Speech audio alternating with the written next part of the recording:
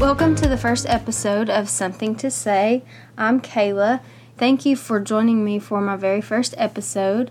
I have been thinking about starting a podcast for a while now, so thank you for checking it out. I do have a blog out there, as some of you may know. You may have seen it and read some of it. And I love to write, but I think that maybe a podcast you can get a little bit more in depth with the conversation. And wanted to start this up, kind of share my story as to how my journey with an eating disorder, where it has brought me and what I have learned. I entered recovery back in 2018. Ever since then, I've wanted to share my story, get the message out there, educate people a little bit about eating disorders. I'm not a professional, but I want to share my story and what I've been through, and maybe that may help someone along the way if you are struggling with disordered eating, or if you have a friend or family member that you think may be or know that they may be. Just help you understand a little bit of what they're going through and how to deal with them and talk to them about those things. If you are in the midst of dealing with an eating disorder, how to understand what others on the outside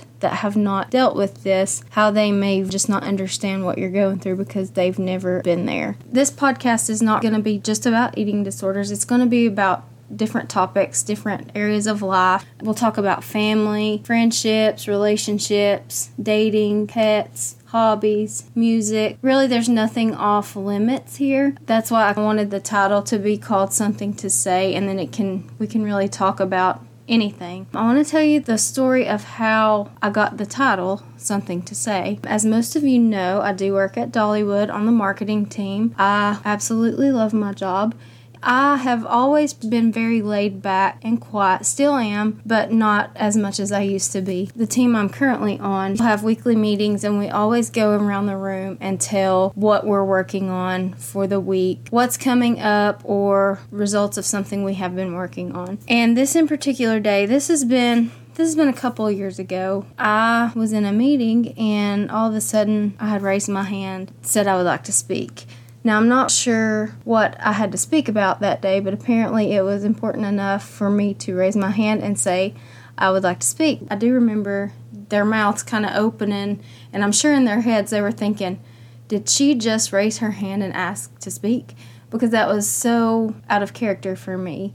Now I just abruptly speak, or if I raise my hand, they smile, because it's kind of an inside joke now that if I raise my hand or I look like I want to talk, they say, would you like to speak? So that's how Something to Say, the title, came about. Now I'm sure my team probably wishes I would not talk as much, but sometimes I just keep going and I don't stop. My goal from the time I realized that I had an eating disorder was, even before recovery, make people aware of the things that can cause eating disorders, or the things that you say to people that can feed an eating disorder. Things not to say to someone. Just your words can really feed that eating disorder that someone is dealing with. Since I told you a little bit about how this podcast came to life, I want to get into a little bit of my story, start telling you little bits and pieces about how I ended up where I am today. And I'm going to rewind back several years. The first that I recall having a negative thought about my body, I was around 12 or 13 years old, and I was never athletic growing up. I think I tried to run track when I was in elementary school, maybe tried to play basketball. My brother got all the athletic ability in my family from my dad. I always loved music. That's the side I leaned to. I was at my mama's house. She had bought me some clothes and wanted me to try them on to see if they fit. I remember saying, I'm so fat. From that point on, I don't recall it being a big deal. In high school, we moved quite a bit growing up, and my dad's a preacher, and he pastored some churches. I'll tell that story another day. My high school years, I was in and out of schools for the freshman and sophomore year, and then my senior year, I was homeschooled. I did video school. So basically, a school in Florida had videoed their actual schools that are there, and they send them, and you are sitting in like a classroom, you watch it on TV and the teacher teaches. That's what I did my junior and senior year. My parents did give me the option to do that. My brother went to school because he played ball, so I chose to stay home and do school, and I actually finished a little bit early for my senior year. I remember going to college in September or the fall of 2002, and I went to school in Florida. My family at the time, we were living in Canton, Michigan. So that was about 20 hours away from my family. So that in and of itself was hard. I was homesick quite a bit. But when I got to school, checked into my dorm, got my stuff moved in and all that, the first few weeks I was there, I remember hearing girls talk about sharing clothes, and I always felt like I didn't fit in because I wasn't quite their size. I saw everybody and I thought, well, if I was able to share clothes with these girls, then maybe I would fit in a little bit better. As the semester went on, I picked up on some very, very bad habits. I started watching what I ate, and I will say, growing up, I really didn't watch what I ate. I would really eat about anything. I wasn't picky or didn't really work out. But in college, I started noticing that I would pick up on what other people were doing. If they talk about losing weight, going on a diet, working out, just watching what they ate and being conscientious of that, or I want to look like this person. So I picked up on a lot of that, and people probably never even realized or gave it second thought that that could be an issue. I went home for Christmas that year. My mom had asked me what I would like to eat, because she would always cook a meal. And so I wanted homemade spaghetti. I always loved her homemade spaghetti. She would make homemade spaghetti sauce from scratch, and it was just great. So she fixed me that. That is probably the last time I recall really ever eating pasta. I may have eat a bite or two here and there in the past. That's been 19 years, I guess. So the end of 2002 going into 2003 is when I recall my diet, the foods I eat, changing drastically. Once I started to lose a little bit of weight, people started to notice and they'd say, wow, you look great. What have you been doing? Or if I would turn down sweets or pasta or pizza or something like that, they would say, oh, I wish I had your willpower. What they didn't realize was I was in the beginning stages of developing an eating disorder. When I went back to school for the spring semester, finished up, summer came and went back for the fall semester in 2003, and people thought that I might be sick or had been sick or something because I had lost so much weight. But my looks had changed pretty drastically by that time. Nothing to where people were super concerned, but I do remember eating disorders weren't as talked about back then. And I feel like maybe if they had been, I wouldn't have waited so long to get the help that I needed. That fall semester, I remember starting to eat in isolation. I would not eat with my roommates. I wouldn't go to the cafeteria. I would wait till everyone was out of the room to eat. And most of the time, I was eating less than 500 calories in a day. And mainly that consisted of green beans, carrots, things very low calorie. I just kept on that pattern. I started working out. I would go to the grocery store, get magazines, and go through and find healthy recipes, the latest fad diets that were going around, and cut out little tips and tricks of how to lose weight fast. I would go through and find celebrities that I loved how they looked or wanted to look like them and put that as goals as far as what I wanted to look like. I would cut all that out, I would put it in a notebook, and I would keep it. It just became an obsession for me. I had no idea what I was doing at the time. So I graduated in May of 2004 with an associate's degree in office systems, basically like an office administration type degree. Went back to Michigan that summer. That's when I started to work out a little bit more. That summer I started using laxatives. I would start out with the dosage. I think there's 2 every so many hours. Little by little worked my way up to where I was taking too many in one day. There is laxative abuse with eating disorders. You don't hear about that often either. I want to make people aware that that is a thing as well. I did that quite a bit up until I went into treatment in 2018. My family moved back to the Tri-Cities in the summer of 2004 from Michigan.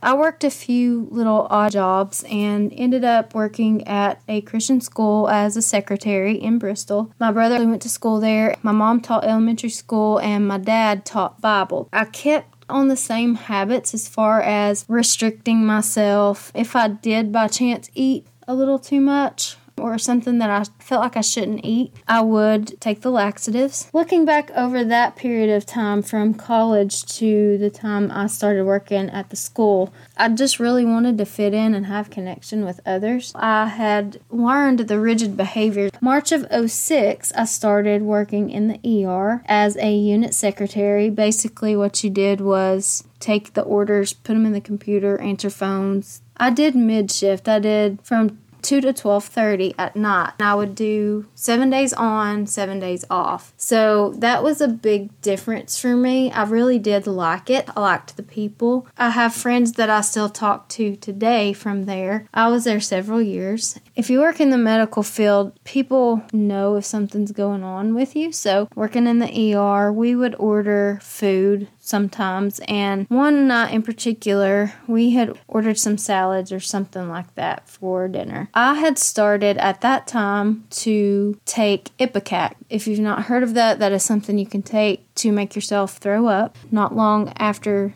that happened, a dear friend that I worked with in the ER sat me down and they said, "I know what you're doing." And I was taken aback by that, and I thought, "Excuse me? What do you mean?" They said, "I know you're throwing up after you eat and you're restricting yourself." There were many times that I would get lightheaded and almost pass out at work. I really had no idea what I was doing. These were just habits that I had formed that were starting to get the better of my body, and it was more evident to others than what I ever realized. So this person said, "You need to go get you some help. You don't realize what you're doing to your body, that later down the road you may damage parts of your body." So that caused me to panic a bit, and this is where the anxiety came into play. Unfortunately, the providers didn't really have the experience to get the help that I needed as far as with eating disorder patients. I did go to therapy. I did see a nutritionist. I did go to the doctor, was put on medication. That's where I was put on antidepressant and anxiety medication. I was put on a very low dose to begin with. It did start leveling me out as far as helping me with the anxiety of realizing that I had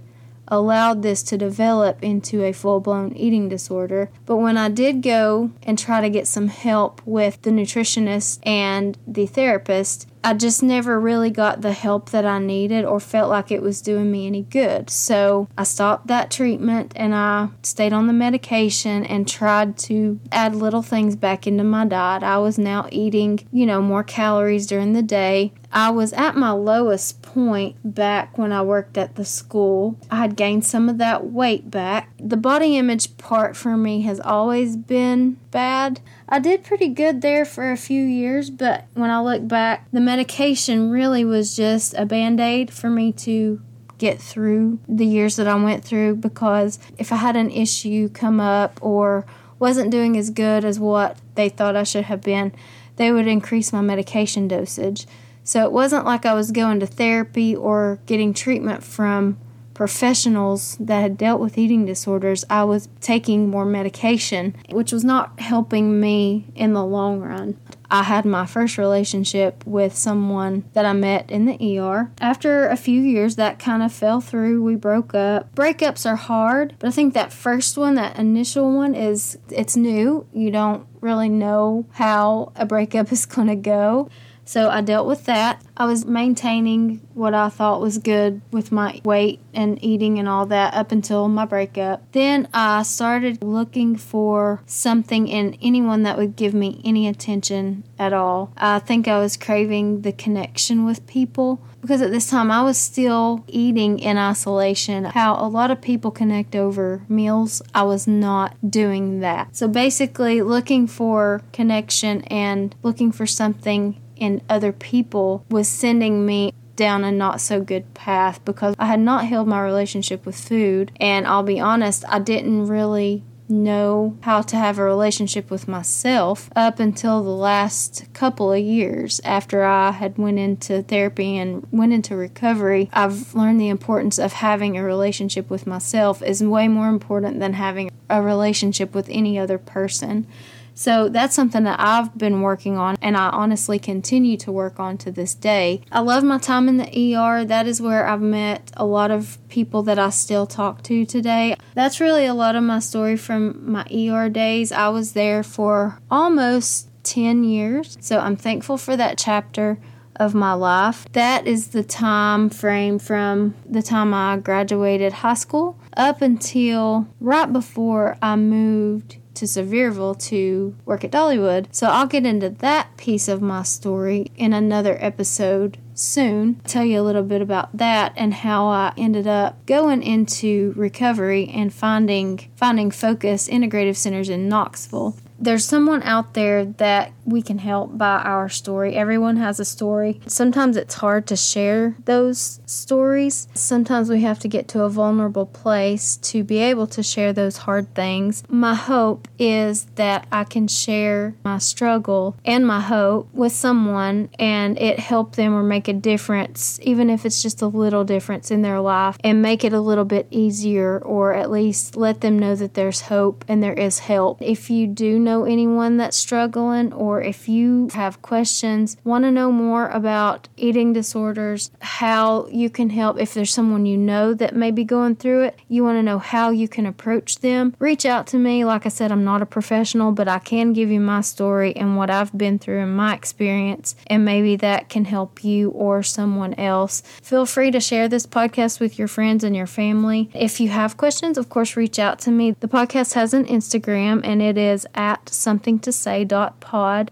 If you have any feedback, or if you'd like to come on the podcast and talk with me about something that's important to you, please reach out. Let me know. Would love to get you on. Thank you all for listening to this first episode. Before I go today, I do want to shout out everyone that's helped me with this podcast, from the advice on equipment as far as microphone, laptop, the editing platform, the photo shoots, anything that you've done to help me get this up and going. I would not have been able to do it without you. So thank you. You know who you are. I'm not going to name names because I will forget someone. So thank you for listening, and I hope you'll join me for the next episode. Have a great day.